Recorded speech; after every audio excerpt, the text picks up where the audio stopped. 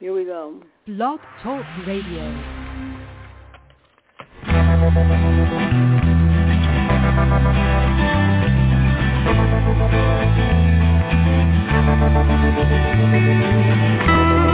Stroll through the pictures, what I've left behind. Here once again,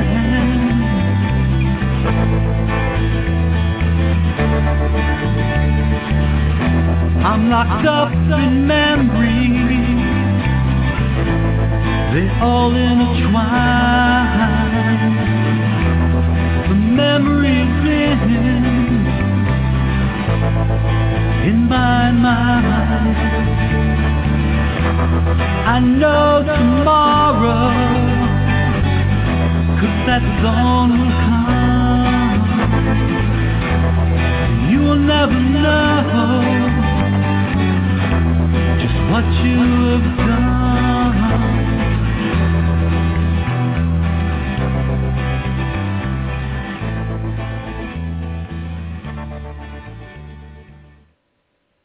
Good evening and welcome to the Stop Child Abuse Now show. This is scan number 3214. That's 3214.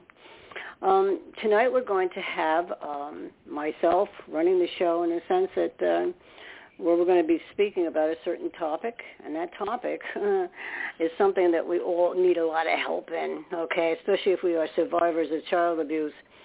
And I get my information from all different places, and even schooling I update it. But tonight we're going to be working from Forbes. That's ForbesHealth.com if you want to follow along. And this is current. It's January 26th, 2023, so that's pretty darn good. But first of all, okay, I want to read the mission statement. And we'll discuss that a little bit and a little bit about NASCA, and then we'll go into the topic. Okay, we have a singleness of purpose at NASCA, and that is to address issues related to childhood abuse and trauma, including sexual assault, violent or physical abuse, emotional traumas, and neglect, and we do so from two different ways. Okay, number one is educating the public, especially as related to getting society over the taboo of discussing childhood sexual abuse. Very important. Presenting the facts that show child abuse to be a, pandemic worldwide problem. Oh, boy. Don't want to do that in your ear. Sorry. Problem that affects everyone, and it does. Okay. Number two is offering hope for healing through numerous paths and providing many services to adult survivors of child abuse and information for anyone interested in the many issues involving prevention, intervention, and recovery. Now, I always zero in on prevention, and I'm saying this again, and I'm going to do it probably next Thursday. We'll see. Whenever I'm needed, I'll come on the show. But with prevention, intervention, and recovery, you can actually make a topic because, quite frankly, prevention is very, very important. It's something that parents need to sit down with their children, tell them about the good, the bad, and the ugly, and there's a reason for that, okay? If we don't do this, then they learn things that they shouldn't learn from the schoolyard or whatever. And it'd be better if they learned it at home. And then in that sense, by doing that, they would know if someone is treating them in a way that's not proper. They're hanging around them, and they shouldn't be hanging around a child, say, an adult, or an older teenager, okay, and saying lewd things, crude things, whatever.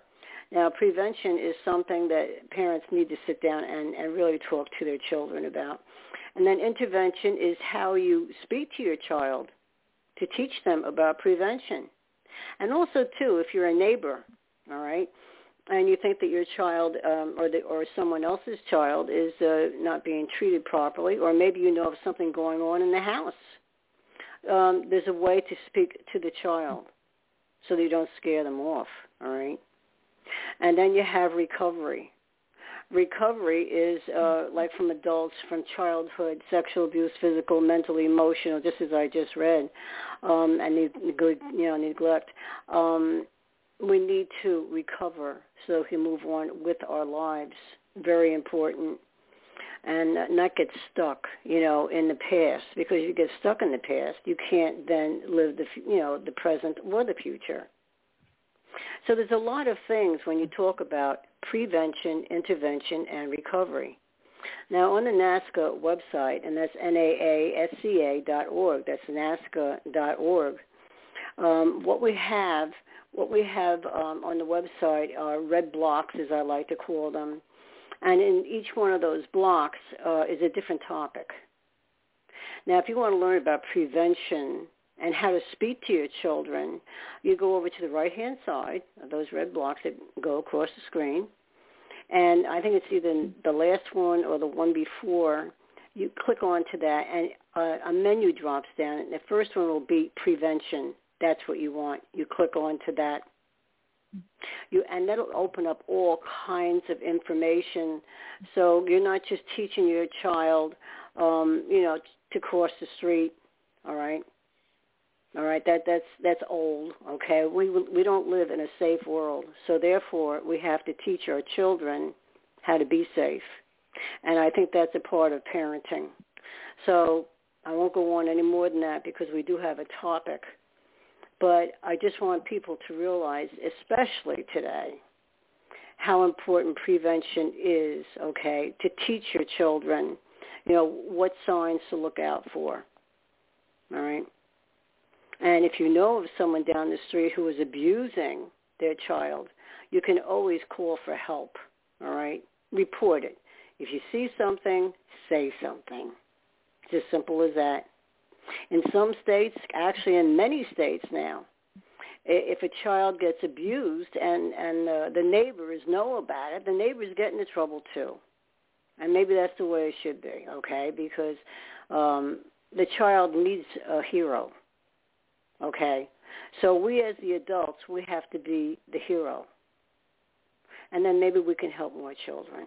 And maybe there'll be less fatalities and less children going to the emergency room with head trauma, okay, if it's a physical thing, and a lot of times physical and sexual with one child. It can happen. Okay, so enough of that. Tonight, what I want to talk about here is the 4 red flags in a relationship, because so often what happens, especially we the survivors, we don't know. I'm one of them. I'm going to tell you right now. I don't know how to pick a good guy. I really don't. I always, I sort of like pick guys that are rough and tough and tumbly and all this other stuff, and because I'm sort of like rough and tough and tumbly, I think, and because of the way that I was brought up, because I wasn't brought up, I had to grow myself up, okay? And a lot of us are like that. I'm not the only one on NAASCA who goes through the things that all of the physical, the sexual, the emotional, the neglect, and all the other things that I spoke about. What's right in our mission statement. I'm not the only one.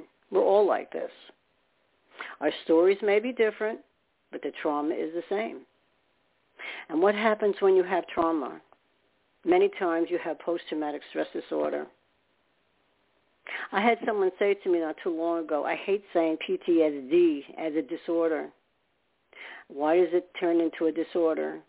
If you have something that you're having mental issues with or psychological issues without being total mental or whatever it might be, okay, something that gets in the way of living your life, like I had terrible panic attacks to the point where it was a disorder. It would keep me from doing things. I mean, as a child, I started at the age of 9 and went to 49. That's a long time. No pill, no magic pill, all right, was going to fix my brain with this panic disorder. And anything that is repetitive, a type of disorder such as that in PTSD, that is that's considered in even the DSM-5, and you have to have that 5 after that because this is newish. They're looking at post-traumatic stress disorder, not just from those who come back from the service, but also those children who were brought up in a dysfunctional home, where there's a lot of beating going on, maybe sexual abuse or whatever else you want to put with it. they're considering that. You have to have maybe 4 or 5 disorders yourself as a child and as an adult for that to be even considered PTSD. But at least they're looking at it, and it's been approved as far as I've been told. So they're looking at it now in the right way. Because when children are abused and they have it repetitively, so that they have all kinds of disorders, whether there's panic, anxiety, maybe they're cutters, maybe they're suicidal. One thing leads to another, okay? You bet it's a disorder, and you need help. And there's no shame in getting help, because the shame has to be put in the right place, and that would be the person who abused you or the people who abused you. That's where the shame belongs. So what we're doing tonight, what we're going to talk a little bit about, and I'm going to go from Annie, and Lori is here, okay? Oh, by the way, I'm Carol Levine. I'm Vice President of NASCA. I never say who I am. People say, hey, you didn't say who you are. All right, so I just said it. We're going to go over something that, again, that we as survivors have a really hard time at and with, and that is the 4 red flags in a relationship. If your gut tells you there is something wrong in your relationship, listen to it, okay? Don't make excuses. A lot of times, I've done this. I've been married twice. I talk about it all the time, all right? If your gut is telling you this isn't right, I'm not being treated well, there's all kinds of things wrong in the relationship. The person, all he thinks about is himself or herself, okay? This is both, either or. And they don't consider my feelings. Then there's a problem with the relationship, all right? Sometimes relationships can turn very volatile. All right, that's number 1 of the red flags. And then I'm going to go to the panel here. Dishonesty. When we habitually lie to our partner, the relationship will lose trust. A partner of lying, or a pattern of lying about matters big or small can also indicate a person is trying to hide something. Okay, I'm going to go to Lori. Lori, can you identify with any of these 2 things I just spoke about? Definitely, because it's true. It's definitely true. I went far back because I'm one of those people who really try to retrace the how and the why and whatever and what could have been thing. I'm at that age. So if I actually was able to have a voice way back when and express all the things that I felt to somebody, or as from the beginning, even like a neighbor, it didn't matter who, instead of like keeping it inside, I would not be in this dysfunctional place that I am right now. I mean, you know why I'm here, but how it led me to here, it left me a mess. So, yes, everything you said is right, everything. Yeah, that's absolutely right. And I can identify with that, too. And then I'm going to ask Annie if she can identify with this. But I found my first husband, especially the father of my children, our children, to be very dishonest. And that really blew me away because he didn't cheat on me. Actually, I don't think either one of them cheated on me, because I wasn't, sexually active, or we weren't sexually active. It wasn't a thing like that. There was no respect. They didn't respect me as a person. They didn't respect the type of work that I do, and even to this day, all right? No respect. And that causes, a lot of anxiety in a relationship. And it causes bad feelings, because your spouse is supposed to back you, all right, with whatever you're doing. If you're working for the community, or if you're working, in different, organizations like I've worked in, all the ones from psych to juvie to all kinds of methadone clinics and also detox. things like that. If you don't have the backing of your spouse, all right, it makes for a bad time. And that goes also, too, for me respecting, what my spouse had done, both of them. They were both very smart, very brilliant, but they had no respect for me. And that's not a good thing. Let me go to Annie. Can you identify with that? Hold on, I'm going to cough again. I don't want to do it in your ear. Sorry. Yes, I can, Carol. Absolutely. I was married twice, and I made the wise choice of marrying firstborn sons in very patriarchal cultures both times.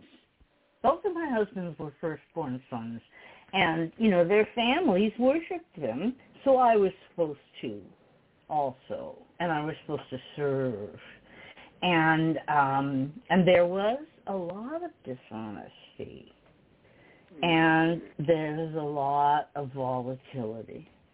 And not respect me, for sure they didn't respect me. They thought I was about, the dishes and the laundry and the cooking and everything else, and then I was supposed to have a job as well, It wasn't, they weren't good relationships.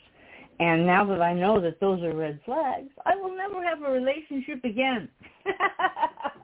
Isn't that awful? I know, and it's so true. And that's just two of the red flags. I haven't gotten even into the meat of all of this yet. But already the three of us can identify. One way or another, we can identify. And we're all survivors, so there you go, okay? So let me go on with this. Okay, a pattern of lying about matters, big or small, like I said, can also indicate a person is trying to hide something, or persistent lying can be used to establish or maintain control in the relationship their way. Everything has to be done their way, and they have lies, and they lie about it. Okay, number 3, love bombing. Okay. Now, look, if you're just going out with a guy, I mean, we're gals here, so I'm going to talk about guys, all right? If you're just going out with a guy and he immediately is like all over you, telling you you're wonderful, you're beautiful, and acting in such a way like, and going too far with it, though, so you almost want to barf. Okay, he's going too far. He's saying, I love you, before he even knows you. How can he love you if he doesn't even know you? You know what I'm saying? You've gone out for 2 weeks or something and already he's saying he loves you. That's something you have to watch out for, okay? In fact, it says here even within a few weeks of meeting, that's not normal behavior. This guy has something in his mind, okay? We don't know what it is, but he's got something in his mind. Maybe he's offering over-the-top compliments, like I just said, and you have to be careful for that. There's a reason for this. Giving over-the-top gifts. Now, everyone likes to get gifts. We all do. I'm a very, very generous person. I'm always giving to people, but I do it because I like them, all right? And I don't want anything in return. I just like to give when I can. I can't do it all the time. But giving over-the-top gifts or offering money to help pay bills is nice, but can be used as collateral later on down the line. In other words, they're rubbing it under your nose. See, that's why you can't, if you go into a relationship and the guy is like, it was my first husband, pulling a chair out for me when I sat down. He'd take me to all fancy restaurants in the city. I'm a New York girl. Lori's a New York girl. And do they not have wonderful restaurants in the city? Okay.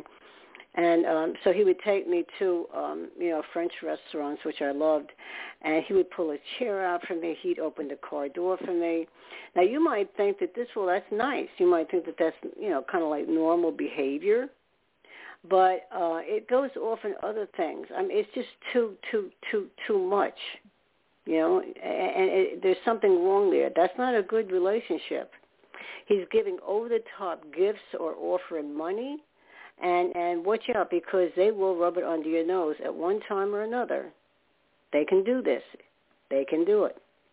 All right, if the person is constantly calling you to see where you are, that's not good either, because what he's doing is tracking you. He's actually tracking you. He wants control. He's keeping an eye out to where you're going and who you're talking to who's talking to you and who you're talking to. And it says right here, it can be dangerous.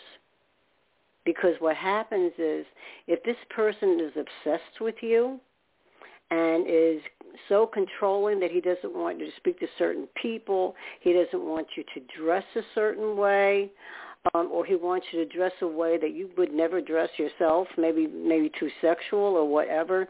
He's got thoughts in his brains, and they're not good thoughts. And he will trail you. And it says dangerous, and he can become volatile.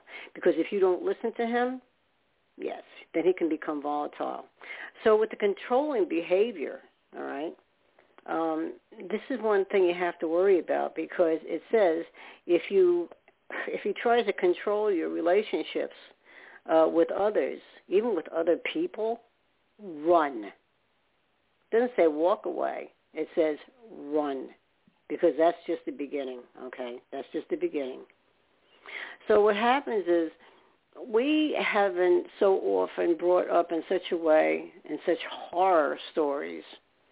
We have our own horror stories that we don't understand that when a guy is treating us a certain way that seems to be right, is so opposite of what we're used to. Pulling the chair out all the time, always opening the door, always, telling you you're pretty and I want you and all this other stuff. You might think, I died and went to heaven. That's what I thought was my first husband. He looked like a movie star. He acted like a gentleman. He told me I was gorgeous, all this other stuff, bought me things. All the things that we were just talking about, he did. And he turned out to be the meanest SOB that I've ever known in my life. One of them. So then you say to yourself, well, gee, isn't it nice if someone pulls the chair out for you? Isn't it nice if they open up the car door for you? Isn't it nice if they take you to, fancy restaurants and all this other stuff? Of course it is, if the person is stable. But if they have, motives where they want to control you, and then later on rub under your nose, look what I did for you. I helped pay your bills. Okay? I helped pay your bills. When you were down, I helped pay your bills. I took you to wonderful places. Now, what are you going to do for me? Okay, you see, they have a motive. And then to control your every actions, where you go, who you see, who you talk to, this is all too controlling, and it's not normal. Can you identify with this, Lori? Oh, my God, I live with two of them. Just today, my neighbor from across the street finally came over here, and I guess she knew the layout of the house or whatever from what, Ed was telling her and whatnot. So she was, going from room to room following a tour, I guess, what he laid out. But the entire time that she was here, which was about an hour and a half, maybe 2 hours, either my son or my husband would show up in the middle of us talking, interrupt us, try to, get in with them. It's like they wouldn't leave me alone with her for long. They do that all the time to me. So, oh, my God. I mean, even from the beginning, when you were saying about gift giving, that's my guy, okay? He came off as the nicest person in the world. He was polite. He used his mother's side of the family, his values. His uncle was the bishop, so they were really good people. So he knew that side, and that's what he showed me. So opening doors, I got flowers, anything. And he would bring me, even from school, he would bring me a bag of popcorn and a lollipop every day after school. Even though I told him to stop doing it, he just kept on and kept on. But it turns out, as crappy as he is, he still does open the door He'll make sure like I'm balanced better to get in or around. Or he'll look for me. Like today he came towards the end of our visit and he says, Amy, excuse me, but I have to get Lori to go sit down. She can't stand this long. But I knew it was another way of, like, inserting himself. He doesn't give me enough time with people, and then they complain I'm antisocial. I'm like, if you're going to be sociable, I want to be on my own. When this guy came in, it was like he took ownership of all my friends, of my life, of my thoughts, and I've been actually being dubbed into a play in his head, and that's how I've lived my life with him. But at this point, I don't care really what he thinks. I mean, he still buys me cards and all that. I don't buy anything. It's now what I want. I says, you better open the door to the truck. I says, I can't get into it. It's too heavy. I says, there's certain things you're going to have to adjust to me. So I've managed to live with him, but it is just as annoying. I have absolutely no privacy. That's why I had a lock put on this room, so neither one of them come and interrupt me when I'm on the phone. For real. Mm-hmm. Wow. Well, I think about that with my second husband. I would try to be doing a show like we're doing right now. And I don't know, Andy, if you were around yet. I don't know. I don't think so. But, no, I don't think so because other people were there. I remember now. But he would just come into the office, and he would start talking very loudly. Now, I'm doing a show, all right, and saying anything to be disruptive, okay? He couldn't stand that I was doing a show, and he wanted to make me feel uncomfortable. He wanted to get me, upset while I'm trying to run a decent show. And I remember one night, MJ, who's not with us anymore, she isn't a part of NASCA anymore. She has a wonderful job. She's doing well. But anyway, the point is she says, I heard that. I go, oh, boy. I was so embarrassed. You see, they try to humiliate you. Okay, they do that. So they can humiliate you. They can try very hard to control you. You don't have you're not able to think for yourself. They down any thoughts that you might have.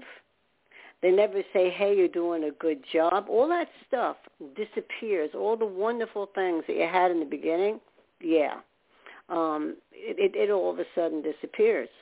And then you have the jealousy part, okay, which I have right here in front of me. It says, never think, isn't it cute how your boyfriend, gets jealous if you receive a compliment, maybe about the way you look or what you've just done, whatever the case is. Dr. Zand I know him well through a lot of my studies, but he does say, he also states, if you are feeling neglected, hurt, or unloved, communicate with your partner. Try to, okay? But that red flag of the jealousy, watch out, he says, because, you see, a man who's very, very jealous, instead of feeling proud, say, that his girlfriend, remember this is supposedly a new relationship, instead of feeling proud, say, to be with her, instead he gets jealous if someone, looks at her. And he can take it out on you. All of a sudden, maybe he'll want you to dress, instead of looking pretty, he'll want you to dress maybe dowdy, as they used to say, all right? Not so attractive, because he doesn't want men looking at you. I went through that. Not with my second husband, but with my first husband. I remember that. He made sure that I had control of nothing in the household. Just like Annie was saying, I was to cook, clean, take care of him, all right, take care of the children, and that was it. If he thought I had any friends or something, he would do something really nasty And maybe they'd stay away for a while. He didn't want anyone near me. Okay, I remember that. And at times, even if I tried to have a party, he would ruin it just by things he'd say or the way he'd behave, which would turn people off. And he would do that on purpose. Now, you see, these people are not normal. This is not normal behavior. And what we're trying to do is, with these red flags, is to get people to understand, especially with the survivors who are used to dysfunction in the home, okay, where people don't behave the right way. Maybe there's a lot of fighting. Maybe there's a lot of yelling. Maybe there's physical abuse. And we just end up thinking, well, we don't think it consciously, but in our own behavior, even if we get into a relationship where we think that, that you love the person and everything, it'll be okay. It'll be okay. And he says, never try to fix a situation where there's probable danger. Instead, get out of it. Walk away. Get out of it. And I ended up having to do that. I divorced my first husband. And I thought I loved him more than anything else in this world. And it was it blew me away, okay, to have to leave my first husband because I loved him so badly. And yet he was a very bad person. And he never paid any attention to his own children. They never felt they had a father. So you see, when you're in relationships like this, that's why it goes all the way back to what we were talking about in the beginning. Listen to your gut. If you have anything that says, since we're brought up in such turmoil ourselves, sometimes we just simply don't recognize those red flags. But if you can think without people telling you how to think, and you can see, now, Lori, the way you were talking before, yeah, okay, you're starting to see things, so you've already seen it. You came out with a whole bunch of reasons why you were angry and all the things that were controlling, and so did you, Annie, controlling you. None of this is normal. Yep. None of it. Yeah, I know I'm with a nut job. I know it. Do you know what he did today, Mr. Controller? Everybody else. Okay. Whoever doesn't know, I split my head open about a month ago. I left it to some hospital who were very nice people. I mean, I enjoyed the stay except for the staples and all that stuff. And Ed had been over here telling the neighbor who saw the ambulance come in, but it got around this neighborhood. So he started visiting me like at the hospital playing all nice and whatnot. And everybody fell for what he was like doing. And when that doctor said, you can go, the nurse had to give me your phone because they cut off mine. And the nurse heard him yelling at me on the phone and said to me, and she was like very, very like serious. She was from the Ukraine type thing. She says, don't go home. And she kept telling me, don't go home. And it got to the point where there was a meeting among now all the nurses because of how he was to me. I mean, he has documented cases. One was even at a police station on video. So, I mean, he's documented. But these people, no, they're nuts. So, yeah, I mean, anything he does. But today he started preparing my son for my death. He says, Mommy is... Yeah, he told me this morning. Mommy isn't going to be around, I guess, too much longer. Some garbage that's not even true. All I did was break open my head. I didn't have any kind of major problem, why I would be there. And I'm thinking to myself, he's still at it. I figured at 66, he would have given this game up already, but he hasn't. This is why when people, man, if you get anything in your gut that's not right, check out the person's family. Check out how their relationship is with them, how the family interacts with each other.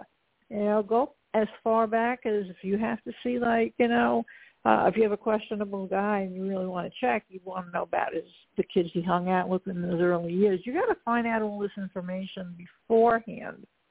Before you get hitched to this person, and it takes time. I mean, you could fall in love with the right person in 6 months. It's happened, and it had worked out. But more people who do it that way end up not with the guy because as life changes, you become different people. It just happens. It's a normal thing not to. But you're stuck, and when you're stuck, you got all these violent tendencies because you're 24/7 around a person you really don't like because you thought you loved, or it didn't work out, or whatever the reason that you just can't be with, and, it makes you really kind of nuts. So you really definitely have to get into the history of the person, as far as friends, as far as he talks to you, how much of it does he want to know. If he starts asking you what are your thoughts, that means he wants to almost absorb you into his personality. That actually is what he does. So you got to really be careful, and it takes time. The best way to get into a really good relationship is not have a baby before you know the guy that you want to marry. Don't have the baby, then get married. First you get married, right, and then you plan, and then you have your kids. That's the best way to do it. And that will cut out a lot of the dysfunction around. That will cut out a lot of it. And too many people... You know what we do so often, Lori, but we do so often. Because we know we're in a dysfunctional home, okay? Like I was 19 when I got married to Paul. He died too. He died years ago, though. Too much alcohol, too much other things. And those are the type of people I would choose because I never lied to anybody. I'm an alcoholic drug addict, all right? I just haven't had anything since 1981, no booze, okay?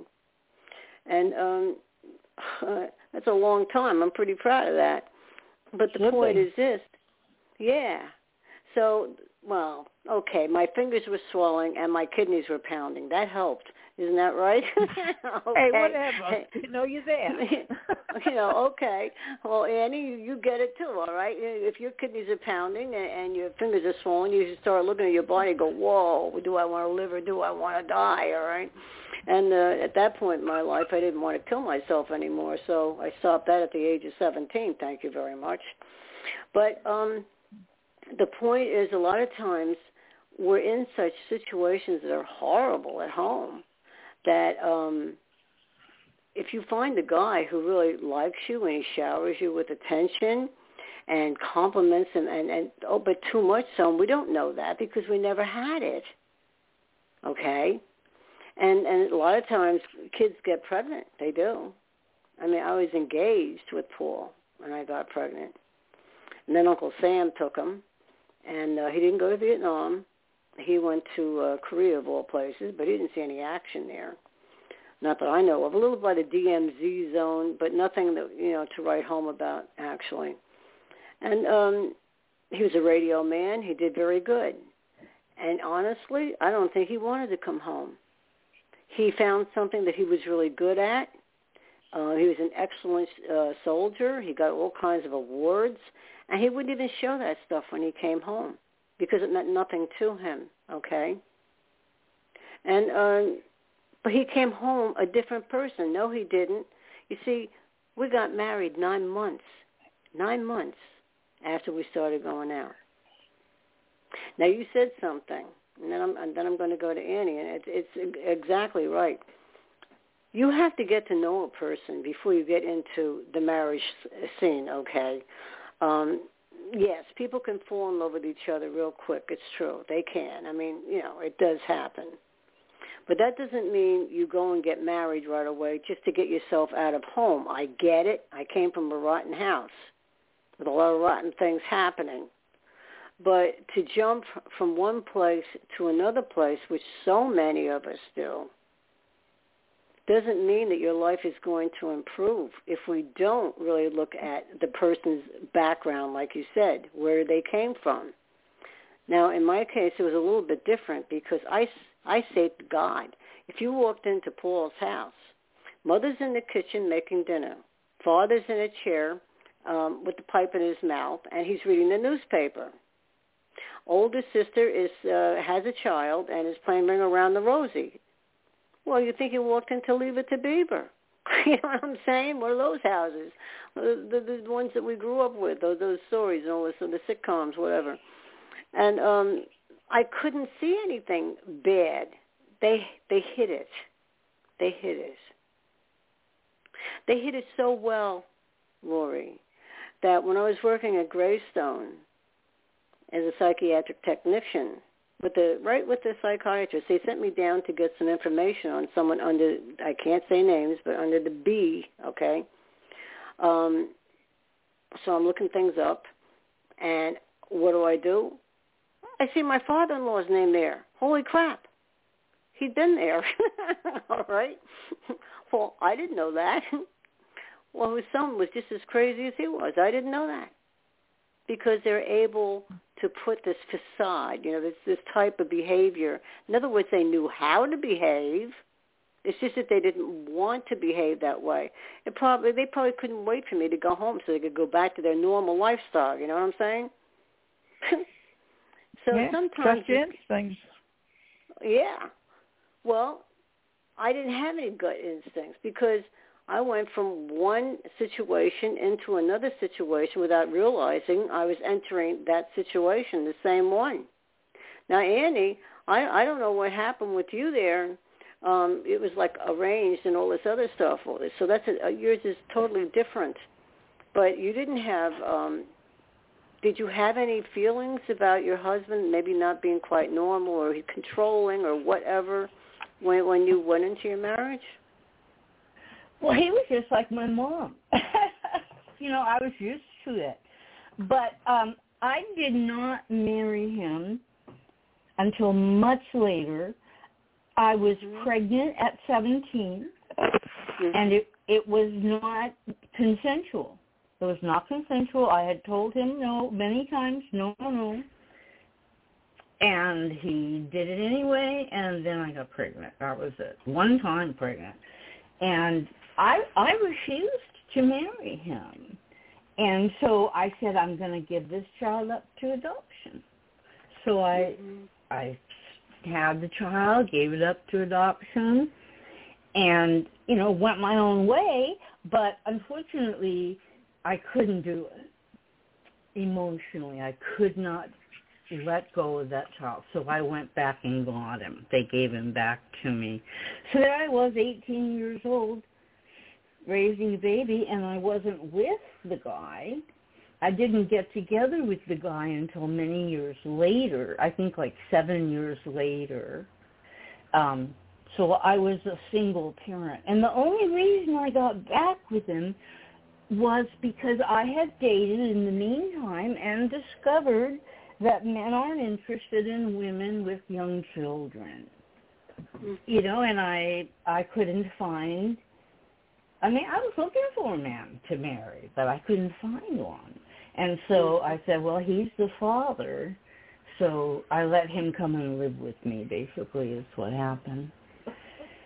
And it wasn't good. 20 years. I'm sorry. Oh, my goodness. I am so sorry. Yeah. Thank you. The stuff about controlling and chasing my friends away. Yep. Yeah. Well, you see, our story, there's 3 of us here, and we have many NASCA people. I'm sure that if we had a whole bunch of people together, they could identify with a whole lot of what's being spoken about right here. Because we don't know the red flags. We don't know what to look for. We don't know that sometimes when people are being over kind, over this, over that, oh my God, there's a reason for that. I have several men that are following me like crazy on Facebook. Oh, I'll do this for you. I'll do that for you. Get out of here. I don't know these people. You have to watch out for that too, right on Facebook. Don't think because people are giving you so many compliments, the person of the opposite sex, that they're going to be wonderful. Because you never know. You don't know what you're getting into. Now, I don't think I'm being too, what's the word? I think I'm just being careful. I think it's all right to be, and I think we have to be careful, especially we who are survivors, because we are like bait, okay, B-A-I-T, bait, to people like that out there that treat their women awful, their spouse awful. We're bait. Because somehow it's like they know us, like a pedophile knows a child, who walks with their head down, they're facing the ground, they don't make eye contact. They know that this kid probably comes from a bad background. I think, was it Lori? I think you said something about checking backgrounds of people. Okay. They don't realize, a child doesn't realize, that all of a sudden if someone's giving them too much attention and all this other stuff, they're craving for that attention. And then that's how kids many times disappear. They can disappear that way too, okay? And remember, pedophiles go where children go. Well, these monsters that we marry, that we must walk around with something on our head that says abuse us or something. I don't know what it is. But we seem to attract many times abusive people. And we don't recognize that. We don't see it. The only time I had a gut instinct, this guy was working for my stepfather in the greenhouses on glass. We'd had a terrible storm, and glass was flying everywhere because in those days greenhouses were made out of glass, okay? And but anyway, I was 17, hadn't quite met Paul yet. I was 17 years old, and this guy had the hots for me, I could tell. He was 24.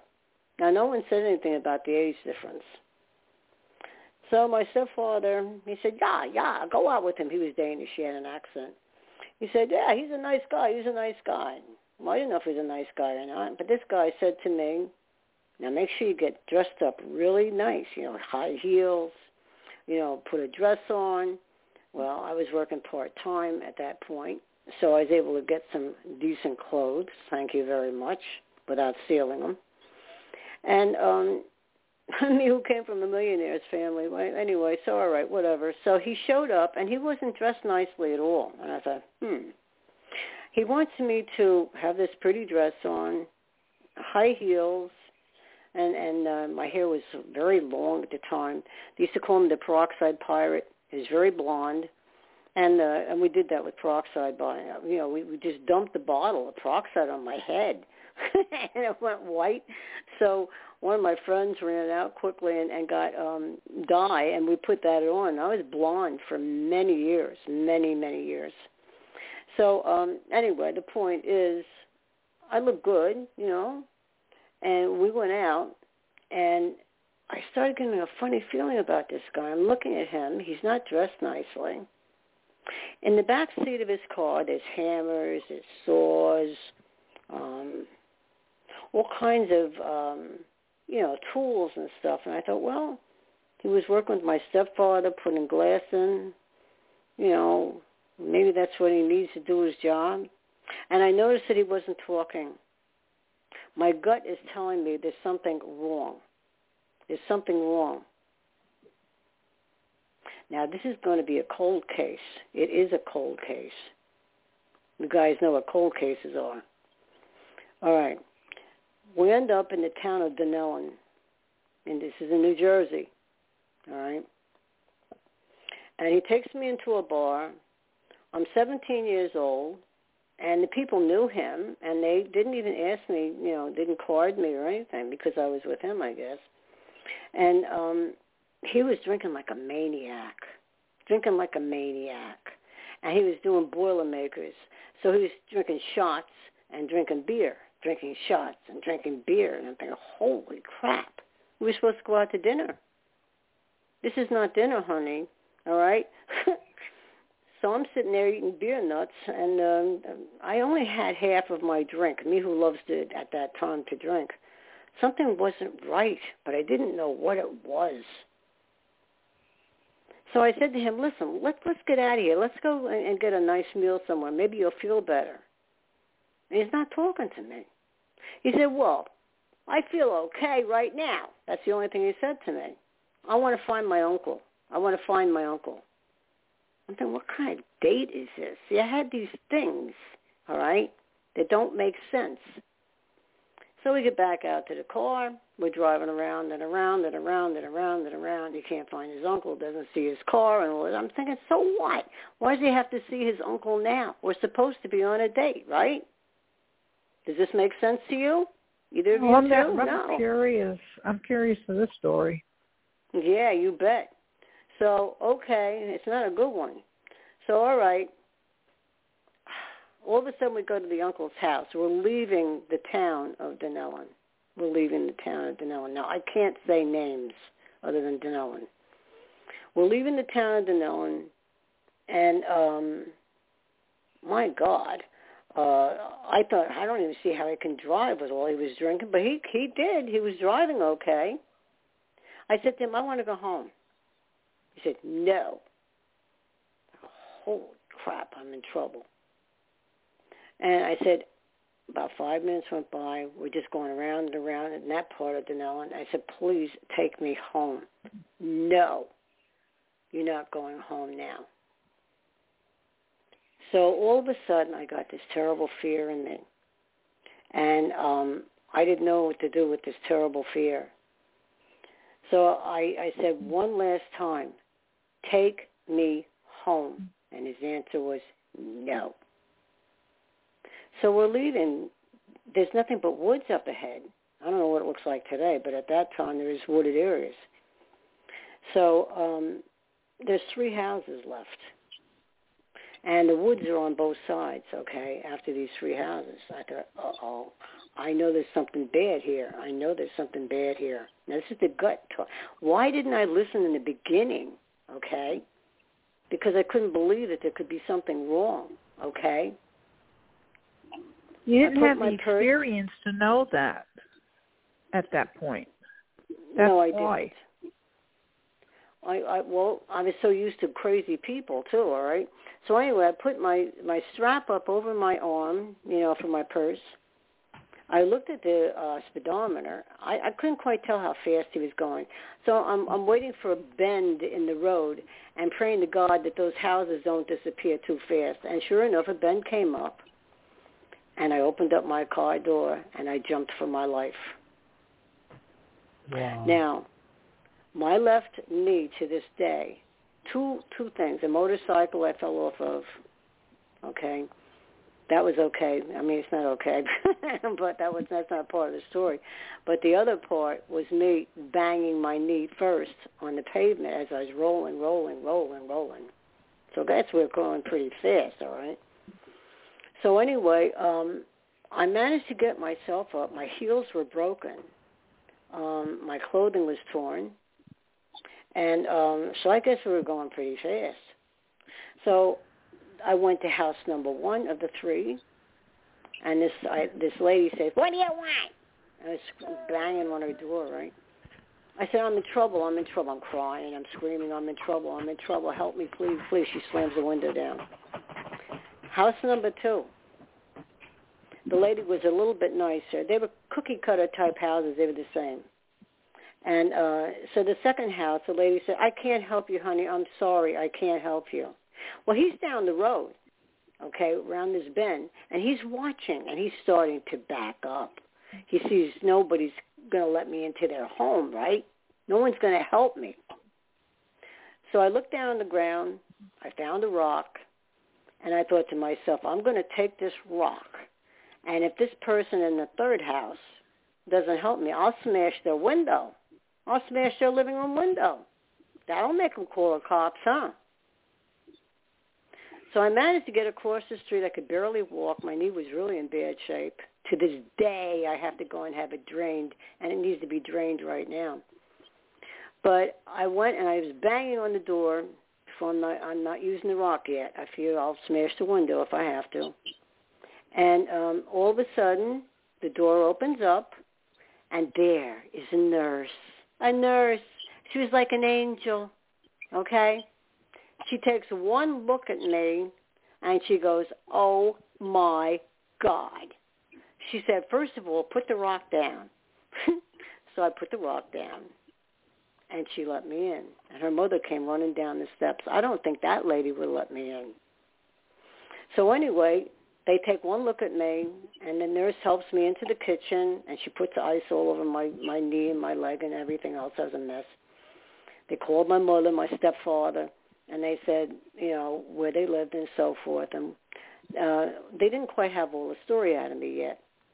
So they said, "Okay, who are you with?" I gave them the name. I can't say it on air. I gave them the name, and they screamed. Oh, my God. They were both wanted for murder. I said, "What are you talking about?" And they said that, I don't know if it was a month before, something like that, a few weeks or a month before, a body had been found up in the woods where a lady had been strangled and raped. And they couldn't quite say that it was them. See, back in those days, they didn't have the same things that we have today with DNA and all that other stuff. No, not in the 60s. So I was with a murderer. That's what I was. You were That's definitely what they told me. seasoned. Oh, my God. So this is why I my keep mother telling you have so much wisdom, because you've been through so much. I have been through an awful lot, but a lot of us have been. But you see, I'm talking about the gut feeling there. Now, if we don't listen to our gut, this is what I'm trying to get across here. I see that David Finch is here. I guess he's listening. Hi, David. Yeah. So anyway, okay. Good evening. Good evening. How are you? Oh, not too bad. It's good morning here, but yeah. Oh, okay. Well, lead off all with right. a good night, but. Well, I'm glad that you called the show. I'm in the middle of telling this story about the gut feeling. Yes.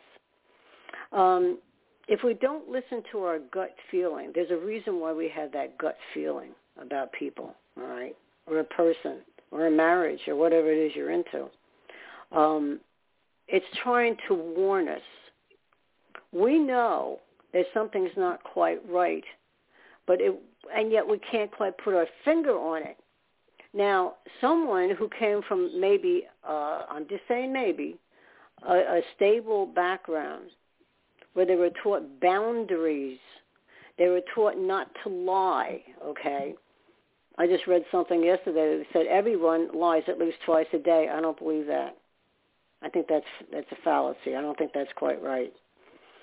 But the point is, if we listen to our gut feeling, it can maybe help us at times not get into some of the messes that we allow ourselves to get into. You see what I'm saying? You're absolutely right. This is what happened. You are. I almost died.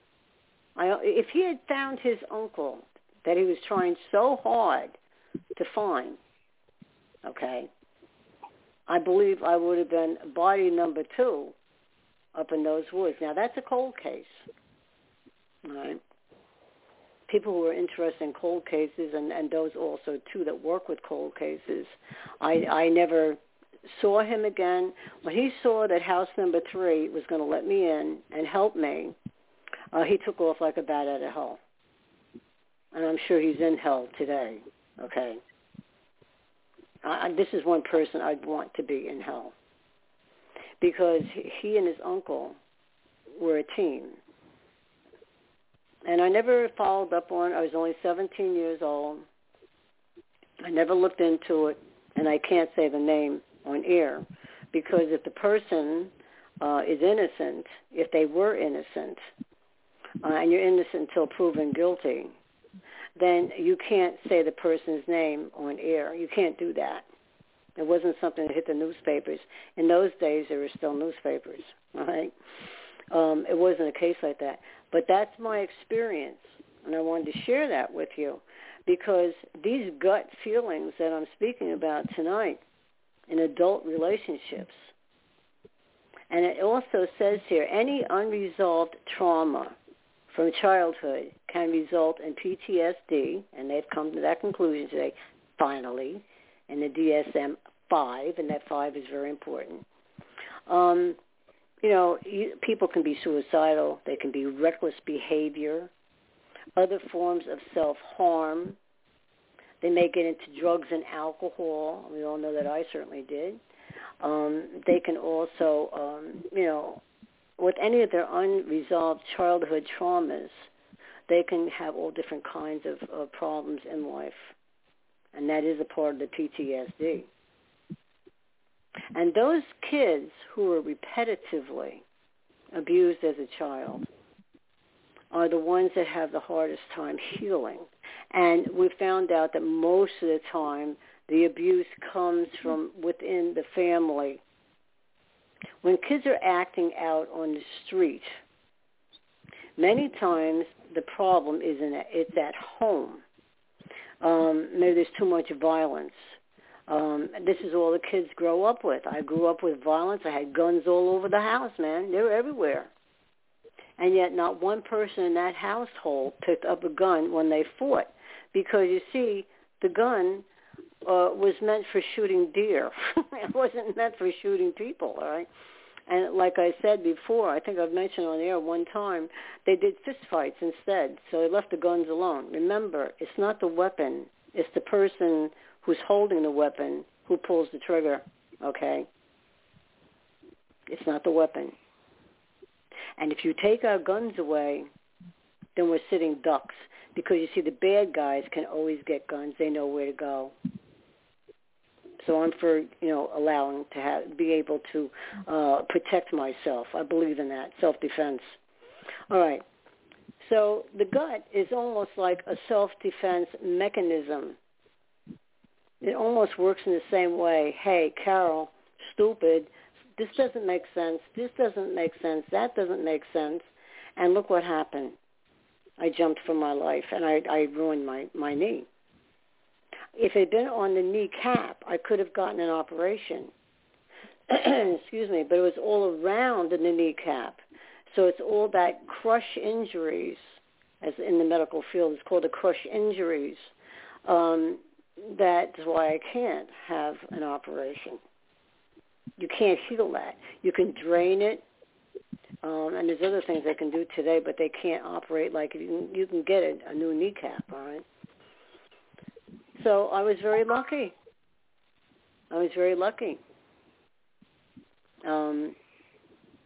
But, listen to your gut instincts in a relationship.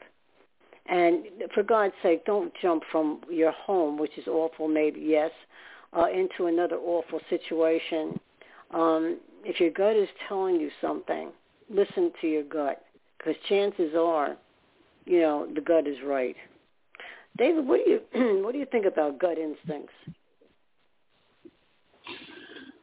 Well, from my point of view, I wish that hundreds of people had listened to it back in the 60s and 70s and 80s, just from my perspective. Everybody knew something was wrong, but nobody actually acted on it.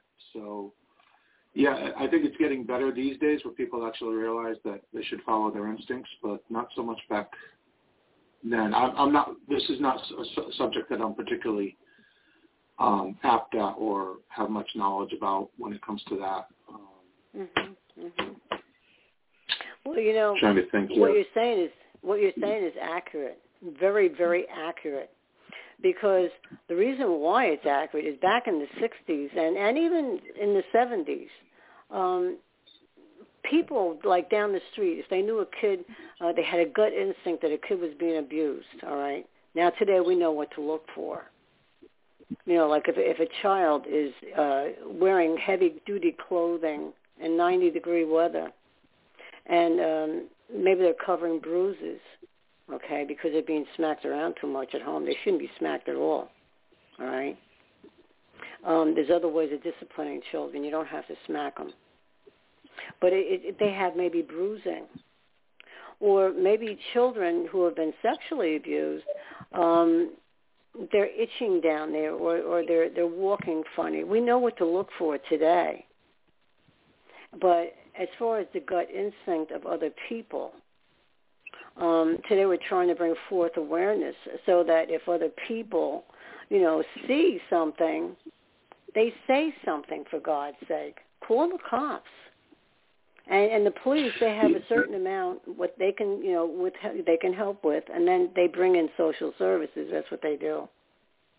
A lot of times now they're trying to make all states have, like a therapist or a counselor,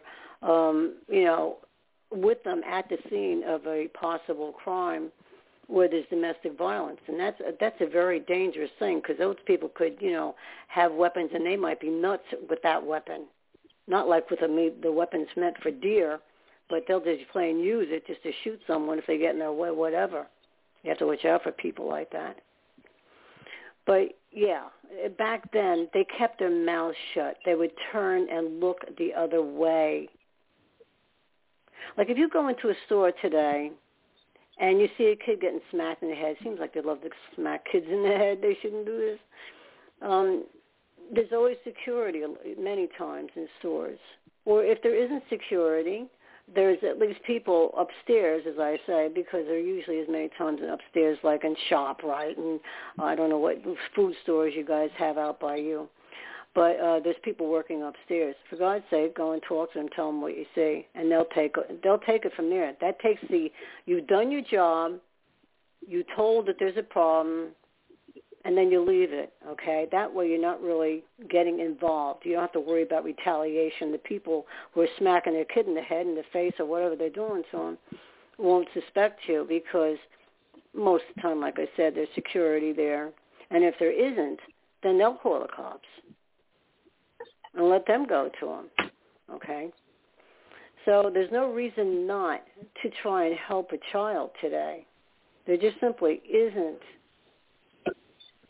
So, I remember walking around as a child because I came from such a horrible background, filthy. I wasn't allowed to bathe except for once a week.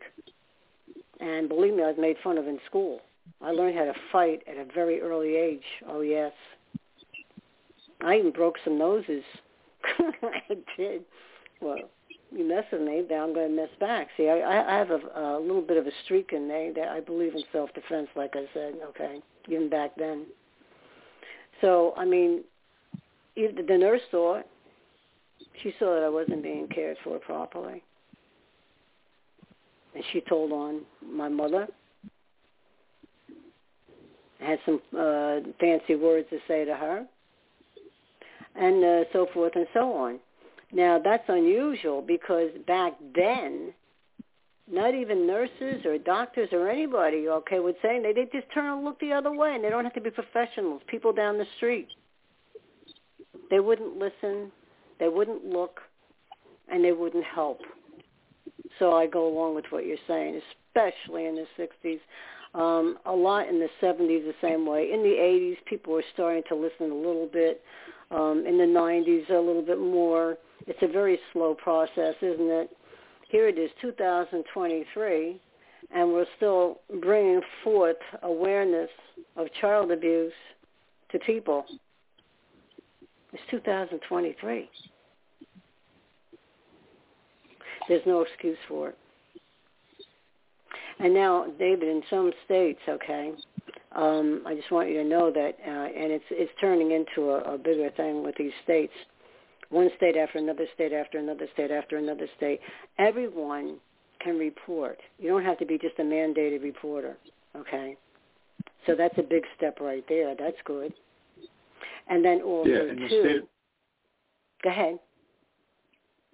In the state of Rhode Island, yeah, if you witness abuse, you are everyone is a mandatory reporter.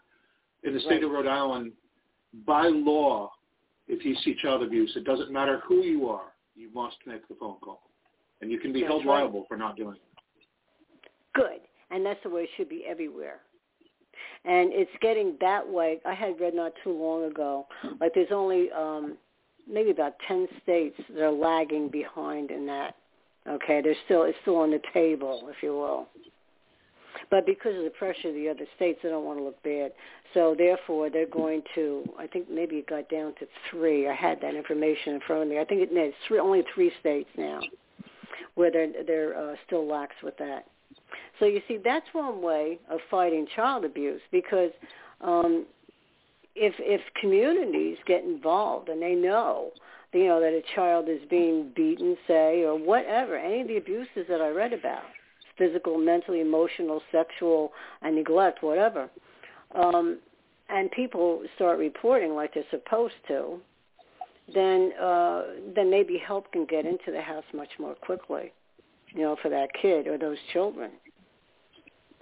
So that's a step in the right direction. It's taken years, though, for it to get to that. I mean, you started talking about the 60s, and you're right. There people just turned and walked the other way. They didn't want to get involved. And then in the urban areas too, they're afraid of retaliation. If they say something, they're going to get, themselves in trouble one way or another. So they would keep their mouth shut. They wouldn't say anything. But now with this new law, and it seems to be a law that's going across the whole country, okay, and this is fine, this is wonderful, it should have happened years ago. I agree with you. Now,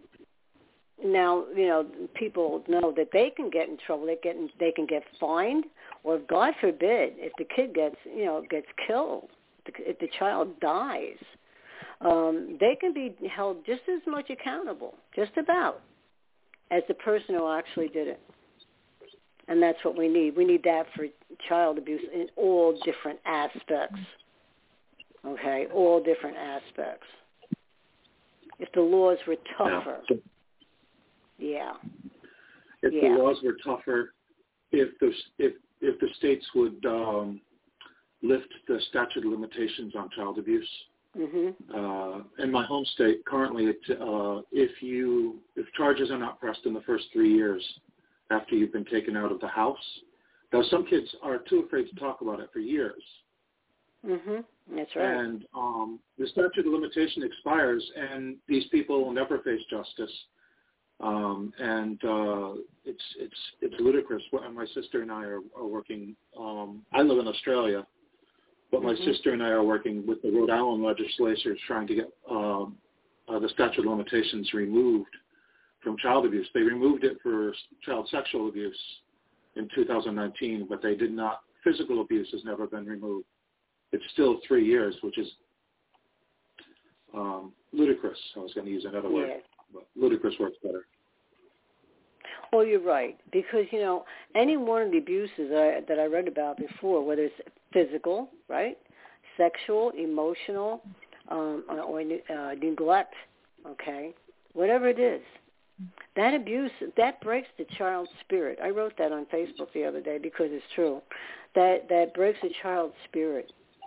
And so one abuse is not really more severe than another abuse if it's a repetitive type of behavior from the offender. Then that really destroys the child, and it takes much longer for that child to heal. And if the abuse is coming in the family, from the family, inside the family unit, right there, it takes harder. It's much harder for a child to, get over that as well. I don't think you ever get over it, but to heal from it so you can move on, so you can live your life the way you're supposed to. You never forget those things, David. You know that. We all know that, okay? No. Whatever happened to us happened. And but we look at it not in a different light, but we look at it in the sense where we know we have to live our lives, not let it define, who we are today. Otherwise, we don't move on. We stay stuck, like I spoke about earlier. So, Lori, what do you think about all of this? Well, I'm taking it in because it's good information. And believe it or not, today I was across the street from, she's a teacher, the husband's the engineer, on the other side there's a nurse, on the other side psychiatric nurse, And a house away is a family that sells drugs. And their kids have broken into some of the houses here for food because they lock them out when they do their thing. And they were very little. And this is modern time. You know, how could they be, especially in the field, how do you not report something like that? What they did was, if you're hungry, you can come to my house, I'll give you food, and that's how they worked it out. But somebody should have been called to go into that home and save that kid, because I met that kid 4 months ago when we moved in, and he has problems. He needed to be saved, and they didn't save him. So I look at him, and I know he's going to have one of those very, very difficult paths to go down. You know, I don't see any kind of light yet that went on in him. That's what it does to kids with all this that goes on. They can carry that until they're ready to, you know, either let it go, if you can. I was tempted to test the theory because, believe it or not, my mother's still alive. And someone from that side of the family got in touch with my husband, and I said, gee, I wonder what she would say if she ever heard my voice again. Because I hadn't talked to her for over 60 years. I think it travels with you in some way, shape, or form, you know, throughout your life. It's just where you compartmentalize it as you go through life. You know, that's what changes. But you got to get out and start healing. I mean, that's what healing is about. So anybody who does recognize this, the earlier they see it, they really should be reporting it. And that's why that law is going to go across the whole country. And there's going to be even more laws to specifically say what they can do. You know, have handouts, you'll have organizations forming in the communities, you know, because this is what we need in this time. It's not a safe world. So this is what you do next. Well, that's exactly right. And that's like at one point, you know this, that I worked in detention, and our kids, they committed adult crimes, and we had police officers there, and we were officers of the court. That's what we were. And these kids, okay, you look into their home lives. Don't always think, all right, if a kid is out acting out on the street, whether they're looting or whether they're, you know, physical violence is going on or whatever it is, okay, the kid's got to be stopped. You bet. The kid has to be stopped. But you have to look into the family structure. That's what needs to be looked into. And, yes, the kid needs help, all right, and the whole family. Now, tomorrow night, we're going to have on Winona's House. And Winona's House is an organization from Newark, New Jersey. I know quite a few different organizations, and this is a wonderful organization because, you see, they look into the family. They work with the family. And if a kid or if the children, all right, can be salvaged and the family unit can be salvaged as one unit, stay in the family, they have all kinds of therapists who work with them on a daily basis or however which way. We'll find out more tomorrow how often they see, you know, the family unit. But the point is they try to keep the family together if it's a good idea for the children. If it isn't, then they have to go with the system. And if they end up in foster care, that's a shame, but maybe they'll have a better life. You never know. It's always a toss of the coin, okay? You don't know what's going to happen. But they're a wonderful organization, and they'll be on tomorrow night. So that's something that we were talking about, you know, with the family unit. Look inside of the family, see, you know, what the family's doing. And David, when I was working in detention, I moved and I started working detox, and then I worked in psychiatric facilities and all this other stuff. But the last place that we moved to, I thought, well, let me go to this detention center and see if I want to work there. Now, I wasn't 22 then, all right? But I still wanted to work, okay? I wanted to work. I changed my mind at the last minute. Well, come to find out that man who was running that organization, he was a big part of it, he was taking kids out at nighttime, and he was sexually abusing them, the boys, one at a time. And when they grew up, one by one, they started to tell on this individual who is now deceased, but I still don't want to say his name. But he's deceased. And he was 84. 84, David. So he had been doing all this stuff at this detention center for many, many years. And like you were saying, kids don't always talk right away. Many times people don't speak about their abuse until they're 40s or maybe even 50. Some in their 30s. Now, me, I have a big mouth. I told when I was 7.5. All right? That doesn't happen very often, okay? It didn't do me much good, to be honest with you. But I did tell. And that's what we have to teach our children, is that if you're being abused by anyone, and tell them what abuse is and why it's not right, and boundaries, all these things. That's why it's so, so, so important to learn how to speak to your children. Again, the website, naasca.org. Go over to the right-hand side of those red blocks and click open. And prevention, under prevention, all kinds of information, including how to speak to your children about the good, the bad, and the ugly, okay? Important. So this guy, getting back to this guy who was the abuser, okay, he was 84 years old. I had no sympathy for him. I was picketing. I was with people. And I had actually been asked to do this.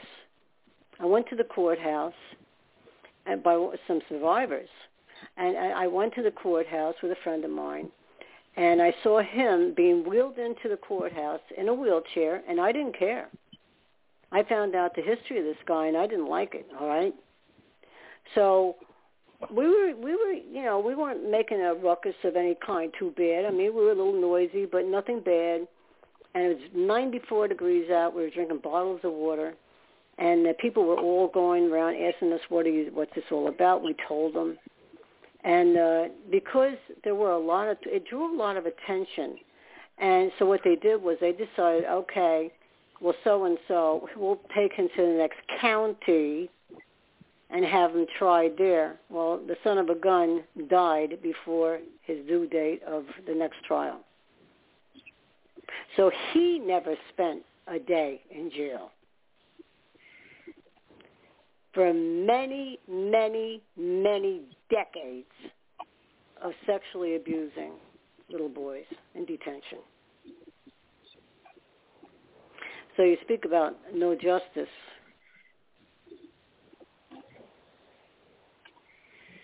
So sometimes, things like this happen. But if we do our jobs and we tell on these people and no more being silent, be someone's hero, help a kid out. You see something, say something, just do it. Do it. Do the right thing. Because I know what it's like to be on the receiving end, and everyone maybe on this panel right here knows what it's like. And we have so many people a part of NAASCA, they all know what it's like. And I wished that someone had been a hero when I was a kid, okay, as we all do probably on this panel. It's important.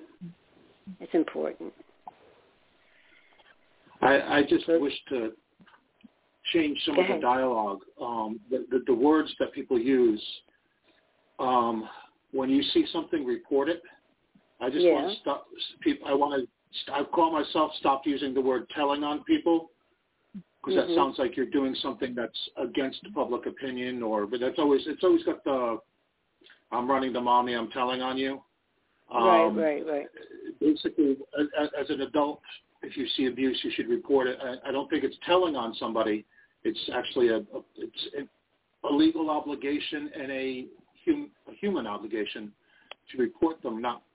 It's just a word choice. I'm sorry if I'm being picky, but no, I get it. Do the right thing, damn it, okay? Because that's what it is.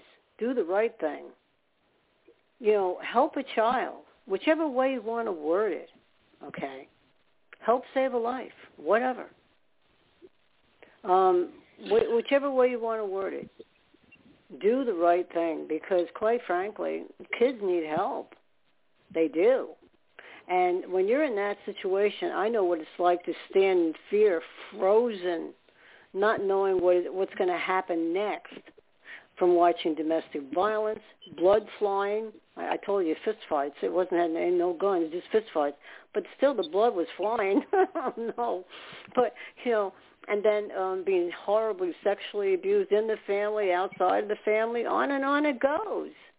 And then you don't know how to pick. You don't know how to choose partners that are normal. Well, what's normal? I never saw normal, okay? I had to learn normal when I got a little bit older, quite a bit older, in my 30s. When I was working at places, I started to realize, hey, this is not right. I know to do background checks on the kid to see where they came from, but I started thinking truly about what does it do to a child when they go through the physical, the mental, the emotional, the sexual, and the neglect, all the bullying that happens with neglect, and all the things that kids go through, suicidal ideations, everything. I have a nice little scar on my wrist here. A lot of us do. All these things that kids go through. And if people would step up and do the right thing, okay, then maybe, just maybe, it would help bring those stats down, maybe, okay? You come from a home that's bad, you're going to be treated a certain way. But at least if people, realize that they're going to there's going to be a lot of trouble in their life if they, abuse children, maybe it'll help bring those stats down. I can't say with all certainty. But I can say it certainly would help children. We know that. Get that bad person out of their life. And if that means removing the child because maybe there's too much trouble in that house, then sometimes that has to happen. Yeah. So anyway, this show is almost over. And David, I want to thank you for calling in. What time is it where you're at right now? It's 11:27 in the morning on Friday. Wow. Well, you can always call the show. Wow. You can always call this show. I'm always here on Fridays. Lori's always here on Fridays. Many times Annie's here also. And we run the show. That's what we do. I come up with a topic, or I have someone like Winona's house coming on tomorrow. And it's always a good show. So I think we had a good show tonight, gals. What do you think? I think yes. Yeah. Oh, there you go. And David, when did you I don't always look at the studio. I'm bad that way. Sometimes I close my eyes, so I'm still talking. I don't know. How long into the show were you there before you came on, before I got you on? I think it was probably an hour in. I was like, oop, it's on, and I called in. Oh, okay. Well, you know where we are. You know when to call in. I'm very glad that you called in. Maybe someday you'll want to tell your story. That's up to you. I don't know. But we're always looking for people. You did? Have you been on before? I did an interview on the 19th, on the 19th of this show. On the 19th of this month, I did a show. Oh, well, you see, we have so many hosts. I'm a host, but I'm vice president, but I'm a host also. So I come on every Friday, so I missed your show. Now I'm going to look it up and listen to it. Yes, I will, because we have the archives. Yes. Okay. Yeah, so, hey, yeah, I've got the 90-second cue. So I just want to say thank you, everyone, for calling in. And for those of you that are listening, I hope you learned things tonight. We try to run an educational show and try to help people. So I have to end the show now. David, thank you so much for calling in. And I'd love to talk to you another time, too. Call in on Fridays if you want, because I'm always here on Fridays, okay? You have a lot to offer. All right, that's good. So my Saturday morning. There you go. And thank you for that. Thank you so much. Bye now. Bye now. Okay, bye-bye now. Good night. Okay, everyone, I have to close the show down. Thank you for, being here. Have a good weekend, and God bless. Good night. Good night.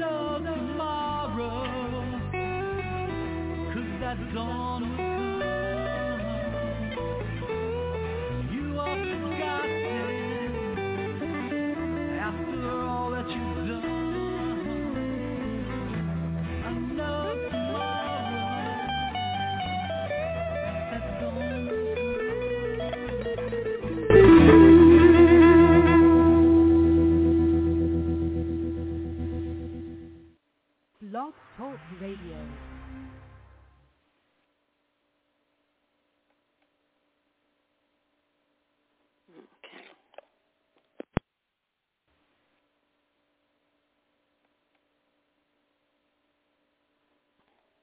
Hello, it is Ryan, and we could all use an extra bright spot in our day, couldn't we? Just to make up for things like sitting in traffic, doing the dishes, counting your steps, you know, all the mundane stuff. That is why I'm such a big fan of Chumba Casino. Chumba Casino has all your favorite social casino-style games that you can play for free anytime, anywhere with daily bonuses. That should brighten your day a little. Actually, a lot. So sign up now at ChumbaCasino.com. That's ChumbaCasino.com. No purchase necessary. VGW Group. Void where prohibited by law. See terms and conditions. 18+.